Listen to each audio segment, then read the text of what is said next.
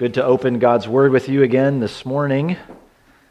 Certainly enjoyed some time with family over the last week. I hope you did as well, or were able to do that.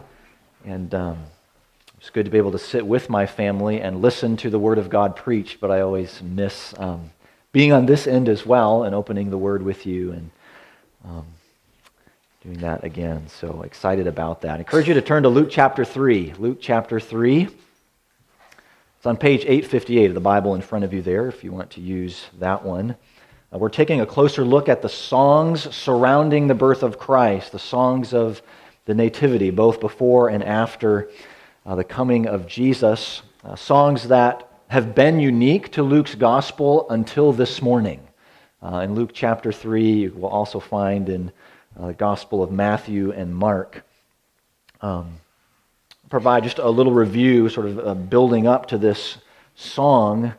The identity of John the Baptist, the message, probably not something we would consider to be a song. There's no Latin title to it, so how can it really be a song? There's no Benedictus or Nunc Dimittis or Magnificat. But the message that John is predicting, the message that he brings is clearly in line with the songs that we have heard and looked at. And in fact, we may even be expecting this type of a message after soaking in those other songs. We've heard from Mary, "My soul magnifies the Lord. Spirit rejoices in God my Savior." She was in amazement at what God had done or would do through her and through this child that she carries. And Zechariah, filled with the Spirit, "Blessed be the Lord, the God of Israel, who has visited and redeemed his people." So he blesses the Lord, and then he turns and blesses his baby son. "You, child, will be the prophet of the Most High." So you have both of these babies, these songs, these babies grow up together. One will be the prophet of the Most High, one the Son of the Most High. And the angels confirm this. Speaking to the shepherds, "For to you in the city of David a Savior has been born." So the message is clear. The Savior has come. The King has arrived. The Son of the Most High is in their midst. And it's something that the people have been waiting for. Waiting for a Messiah.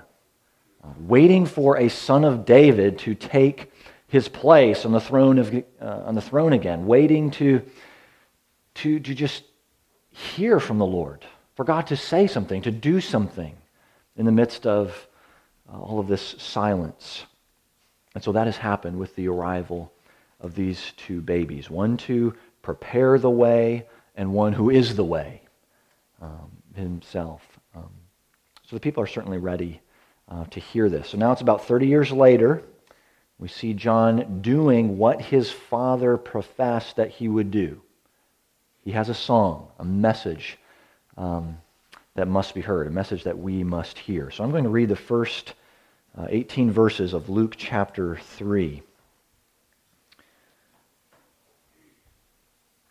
In the 15th year of the reign of Tiberius Caesar, Pontius Pilate being governor of Judea, and Herod being tetrarch of Galilee, and his brother Philip, tetrarch of the region of Iturea, and Trachonitis and Lysanias, tetrarch of Abilene, during the high priesthood of Annas and Caiaphas, the word of God came to John, the son of Zechariah, in the wilderness.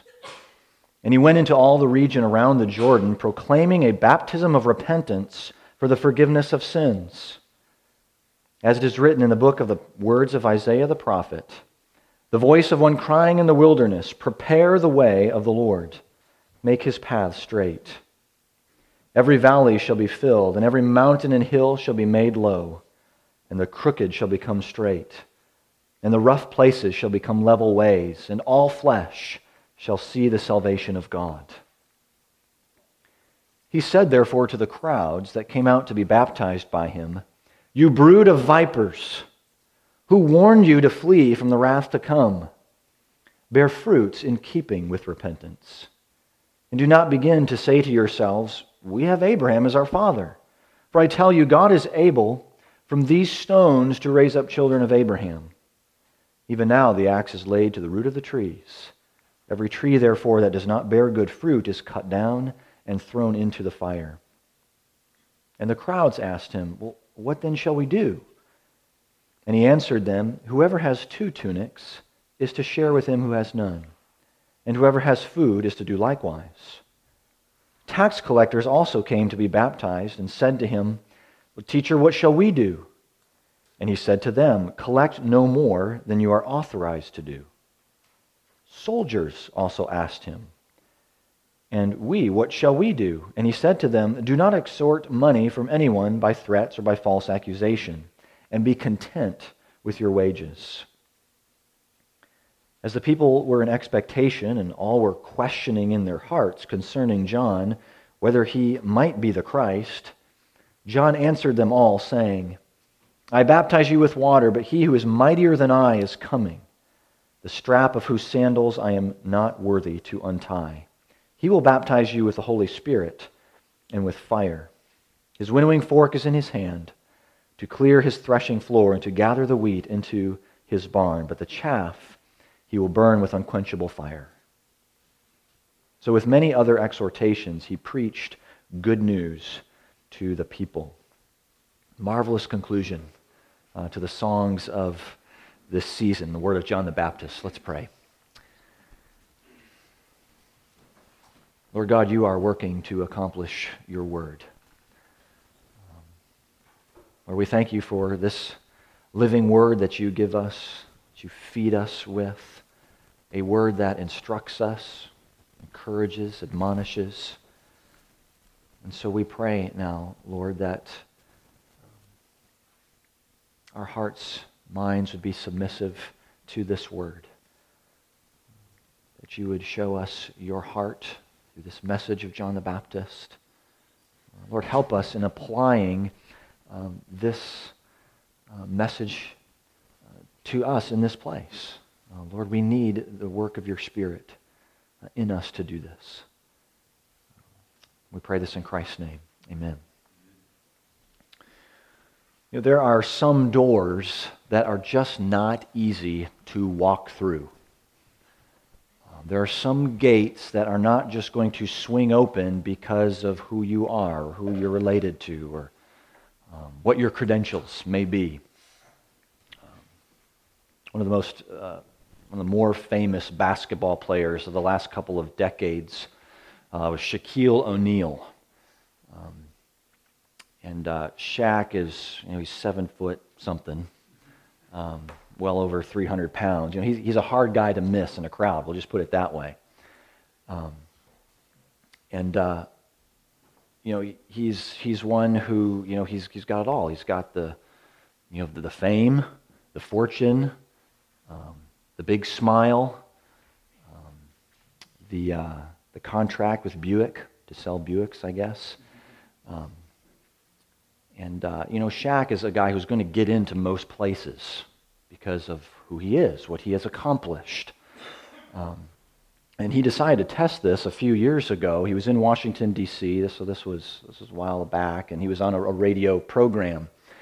And he said to the radio host, "Hey, I'm rolling in Washington, D.C., and I think the president really likes basketball. I'll just swing by the White House, say hi." And so he drives up, probably in a Buick, drives up to the gate of the White House with his big smile and his suit on, and he comes up to the security guards, and that's as far as he gets. The doors didn't just swing open for Shaquille O'Neal. So it didn't matter, about his particular status. He didn't have an appointment to see the president. And so the guard said, "Sorry, it takes more than just showing up." I think of that scenario because that's the type of thing we see unfolding with the people who are coming out to see John the Baptist. They've known about John. They've known he's always been a little strange out there in the desert, but now he's preaching and he's using baptism to go along with this message. And baptism may not have been entirely new or unique. There's some evidence of ritual washings from the Qumran community and so forth, but certainly would have gotten their attention that John was doing this. So the Jewish crowd is growing around John, who Luke very clearly identifies as a prophet. Verse 2, the word of God came to John. You find that same language in other prophetic books like Jeremiah or Hosea or Micah. Like all the prophets of the Old Testament, John was appointed and sent by God. And consider what this would have meant for the people. They haven't heard from someone like this in a very long time. This was a big deal. So when Luke shares these words from the prophet Isaiah, he's saying, here is the prophet that the prophet said was coming. John actually provides this link then for us between the Old Testament and the New Testament age, preparing the people for the Son of God in their midst. And so they're coming out to hear him, jump in the river to be baptized. They're Jews after all. They are the chosen ones. And so it sounds like this is what must happen next. Okay, you're the prophet, John. We're the people, the line, the patriarchs that were in their bloodline. So, where do you want us to line up for this baptism? And then what John says to the people would have been even more shocking. It would have really gotten their attention. He says, I'm sorry, it takes more than just showing up. Actually, he says it a lot stronger than that. Brood of vipers, who warned you? This door doesn't just swing open because you expect it to, or because you are of a certain ethnic heritage. More is required. You may be the ethnic sons and daughters of Abraham, but there is more to Abraham than lineage. And it's something that your heart needs. Okay, so that would have been a surprising word, something that sort of, was a shock to their system, kind of redirected their expectations. So they come to John now confused. If this baptism is what we need, well then let's do it. Let's be baptized. Many of them are following John, thinking, well, John is the man. He's preaching, he's baptizing. Let's get him out of these rags that he's in. Maybe put a nice robe on him, bring him into town. So we see there's plenty of confusion here, some misplaced confidence by the people, different expectations. And I think this resonates with us. It should. I mean, even though we are image bearers of the Creator God, we are distorted images. Our sin blinds us. It deafens us. It creates confusion over who we are and what God has made us for. It can even build a false confidence that if we do certain things, we've got our list of do's and don'ts, don't we? Or we're a part of this line, or maybe a part of this church tradition, then the door of God's favor and blessing should just swing open. Sin distorts our vision, our expectations. So what do we need to hear? What do we need to hear in the face of misplaced expectations?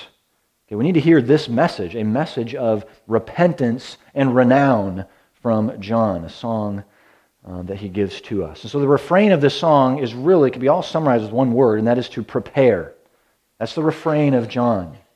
Okay, if you enjoyed a Christmas dinner with family, you know it required some preparations, either by you or by other people. Maybe you started, the meat the day ahead of time, or something like that. Everything was ready so that you could enjoy that meal.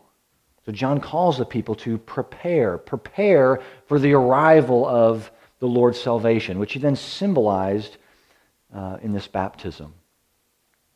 It's a salvation that demanded a transformation. There was moral change that went with this. Repent, turn from sin. I think if baptisms were being used up until this point, could have been used as sort of a purification rite for the Gentiles coming into Judaism. But for John, this baptism wasn't just for the Gentile, it was also for the Jew. Jew and Gentile, needed to confess their sin, acknowledge their need. So they're looking for, a powerful king, some mighty warrior who would come to topple Rome, restore the Jews. But John says they need to look here first. They need to look at their hearts. And he uses this picture and ceremony of baptism to show this. God uses things like this, external signs through the prophet, to show renewal, to show cleansing, to show that this is a work that only he can do, like the prophets in the Old Testament. John is calling the people to repentance. He's calling the Jew, the name-only Jew, to actually turn to the faith of Abraham. I mean, here, the Jews should know better coming to John. They should know what is required. That even that the circumcision of their bodies is more than just an identification and being part of a certain ethnic group. The circumcision of their bodies has always been to move them, to move their hearts and compel them to serve, compel them to love. So to fully trust and to follow the Lord in faith. Later in his earthly ministry, Jesus would say this to the Jews who were tagging along. He said, if you were Abraham's children, you would be doing the works Abraham did. But now you seek to kill me, a man who has told you the truth that I heard from God. This is not what Abraham did. So those people coming to John may be ethnic children of Abraham, but if they are true children of Abraham, then the faith of Abraham must be theirs. This is the circumcision of the heart, repentance for the forgiveness of sin. So baptism is a marker then pointing to the cleansing work of God. And this sign, God makes a pledge to deliver, to follow through on his promise to all those who, like Abraham, repent and put their faith in him. So that, again, the physical ceremonies intended to facilitate that spiritual blessing. It's true of circumcision, ritual washing, changing the status from unclean to clean, intended to move the heart in that same direction. Moral purity. There's nothing in the biblical story from the Old Testament into the New Testament covenant in Christ that stops what these external ceremonies are intended to communicate. So as we go to the waters of baptism, as we go to the table here in just a few minutes, our hearts are to follow, be strengthened in faith and purity. So John's baptism pointed forward to salvation in Jesus, the baptism that he will ultimately provide in his blood. Baptism today points back to salvation accomplished through the blood of Jesus. So whether it's pointing forward or pointing back, the promise of God is the same to those who repent and follow him in faith. Now, I can't help at this point to think of what a tremendous privilege it is to be raised in a Christian home among the covenant community of God's people. And this is God's design from the very beginning. Men and women should bear godly offspring. But even those who are raised under the covenant promises of God, in a home, in a believing home, they must affirm the promises of that covenant. They must embrace the promises for themselves. So no one can just, ride the faith of their parents unto salvation. This faith must be a repentant faith that says, yes, I too want to follow Christ. I too believe the promises of God. They are for me as well, and I too will bear fruit in keeping with repentance. So if there's any passage that speaks against baptism as being sufficient for salvation, this is it. There must be a heart of repentance. So we hear this call to repentance, to bear fruit in keeping, not just a one-time deal. This baptism is a call, the baptism and a call to holy living are something that go hand in hand. True repentance is going to produce this fruit. True repentance and faith is a renewal, it's a reformation of our desires, what it is we value. So John is calling the people to align with this, align with God's purposes. Their allegiance is to Him. So when they hear this message that really the judgment of God will fall upon them if they refuse to repent, that's verse 9, then they ask the question, what do we do? What do we do? And 3 different groups of people ask John the question. So he gives them this answer. If you believe that you are forgiven, if God has given you new life, then you must respond in turn. You must give. Your lives will be characterized by generosity. See this in the life of Bishop Nicholas in the 4th century.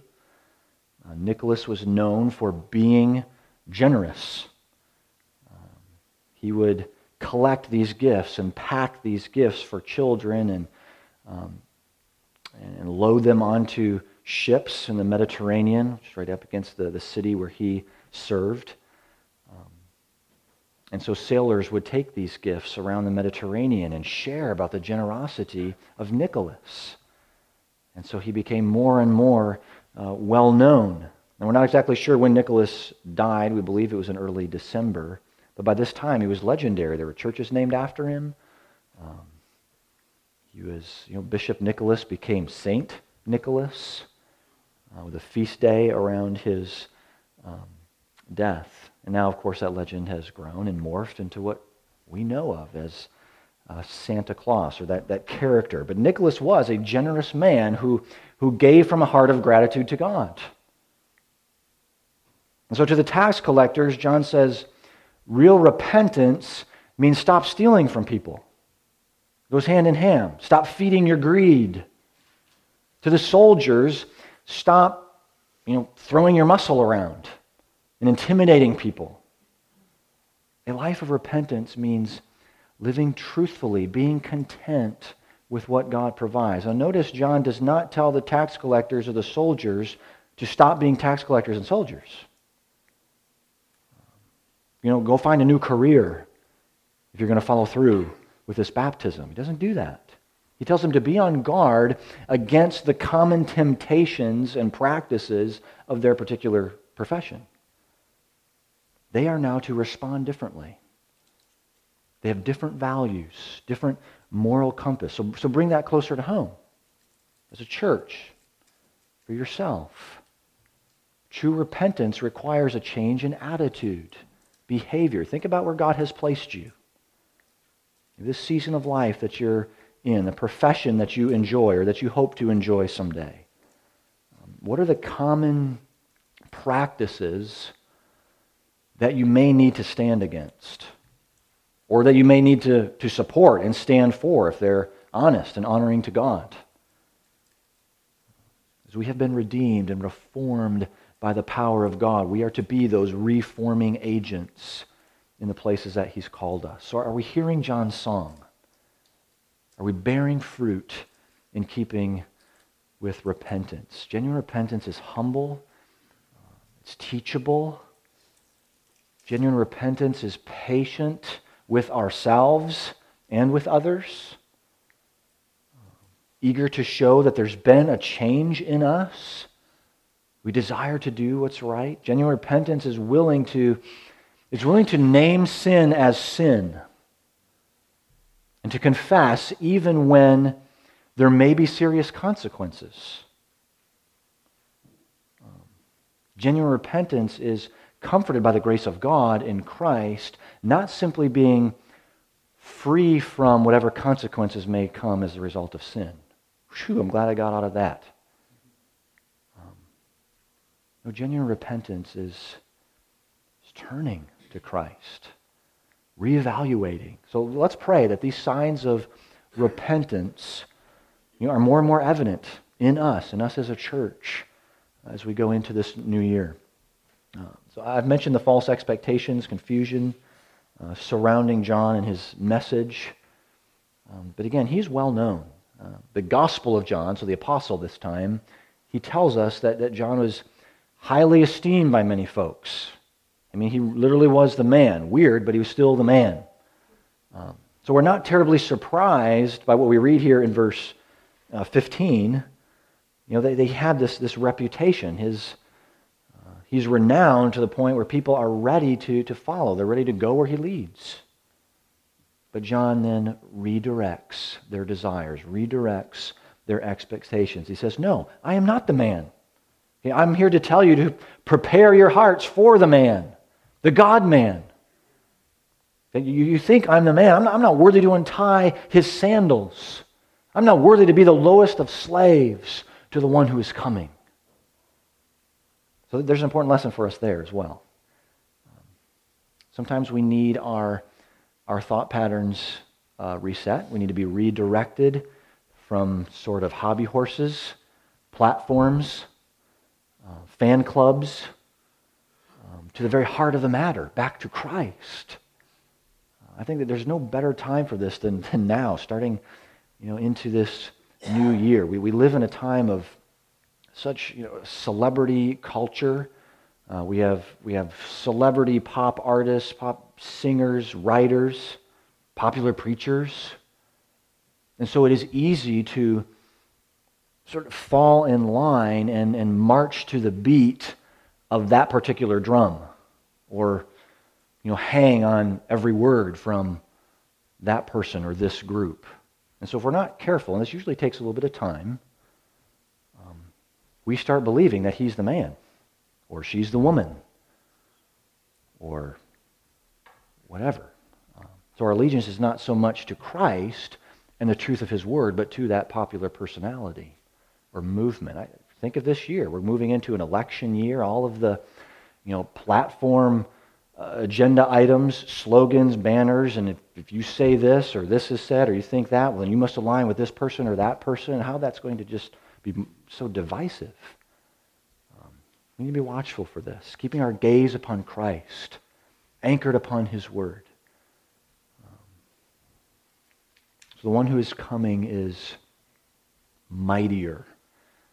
Baptism of John, preparing for the baptism that he will provide by the Holy Spirit and fire. The language there towards the end leads us to believe we're still talking about one baptism, but a baptism that may have very differing results. And when Luke uses the term fire, it's almost always associated with judgment. And he goes right back to that in verse 17 with the unquenchable fire of final judgment, which he's already alluded to at the end of verse 9. So it seems that this baptism, the baptism that Jesus brings, could be that the purifying fire of the Spirit, which you see on display as you go into Acts chapter 2 and Pentecost, could also be the fire of judgment. Luke 12, Jesus is speaking to his disciples. He says, I came to cast fire on the earth, and would that it were already kindled.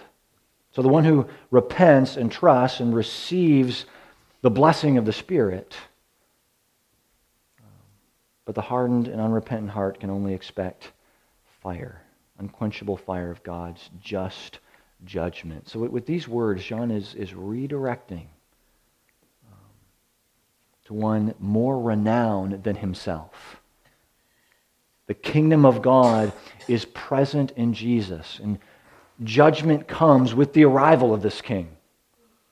Judgment for rebellion and treason against his majesty, against his holiness, designed for humanity. The king has come in the flesh, first as a little one squirming in a manger, but now he's carrying himself on 2 feet. He is near. And so John is going to fade into the background till a little bit later, but this section ends by saying that he continued to preach good news to the people. Good news to the people. Does that sound familiar to anything we've read over the last few weeks? The angels brought good news of great joy. So the songs of the season, the coming of this king. But you think, is this really good news? There's a lot of warning here that we've read, a lot of words of judgment coming out of John's mouth. Doesn't sound like very good news. But church, we need to cling to this truth. This is very good news because God has not forgotten. He has visited his people with redemption. Forgiveness is possible. The consequences of your sin, of my sin, they're not irreversible. I mean, this is the best news for any who are asking the question, like the people, well, what do we do now? What does it look like to live in light of this baptism? For those who aren't asking that question, who are seeing Jesus but don't see him, who live with no fear of God before their eyes, then it's not very good news. This is the genuine fright of Christmas that I mentioned a few weeks ago. With this child first in a stable, now making his way through the countryside as a contemporary of John the Baptist, God has shown up. So the wait is over, and that places a sense of urgency in John's voice in this message.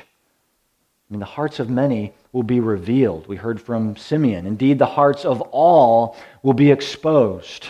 This is good news to all men, but it comes with a warning. Have you heard that this Christmas season? Going into this new year, are you seeing Jesus with eyes of repentant faith and not just seeing him? The wheat is gathered, but the chaff is burned. Where will the darkness of your heart go when it's exposed by the light? By the kingdom of our God and of his Christ. So hear the song of salvation. Turn to Jesus. Bear fruit in keeping with repentance. Let's pray together, and then we'll go to the table.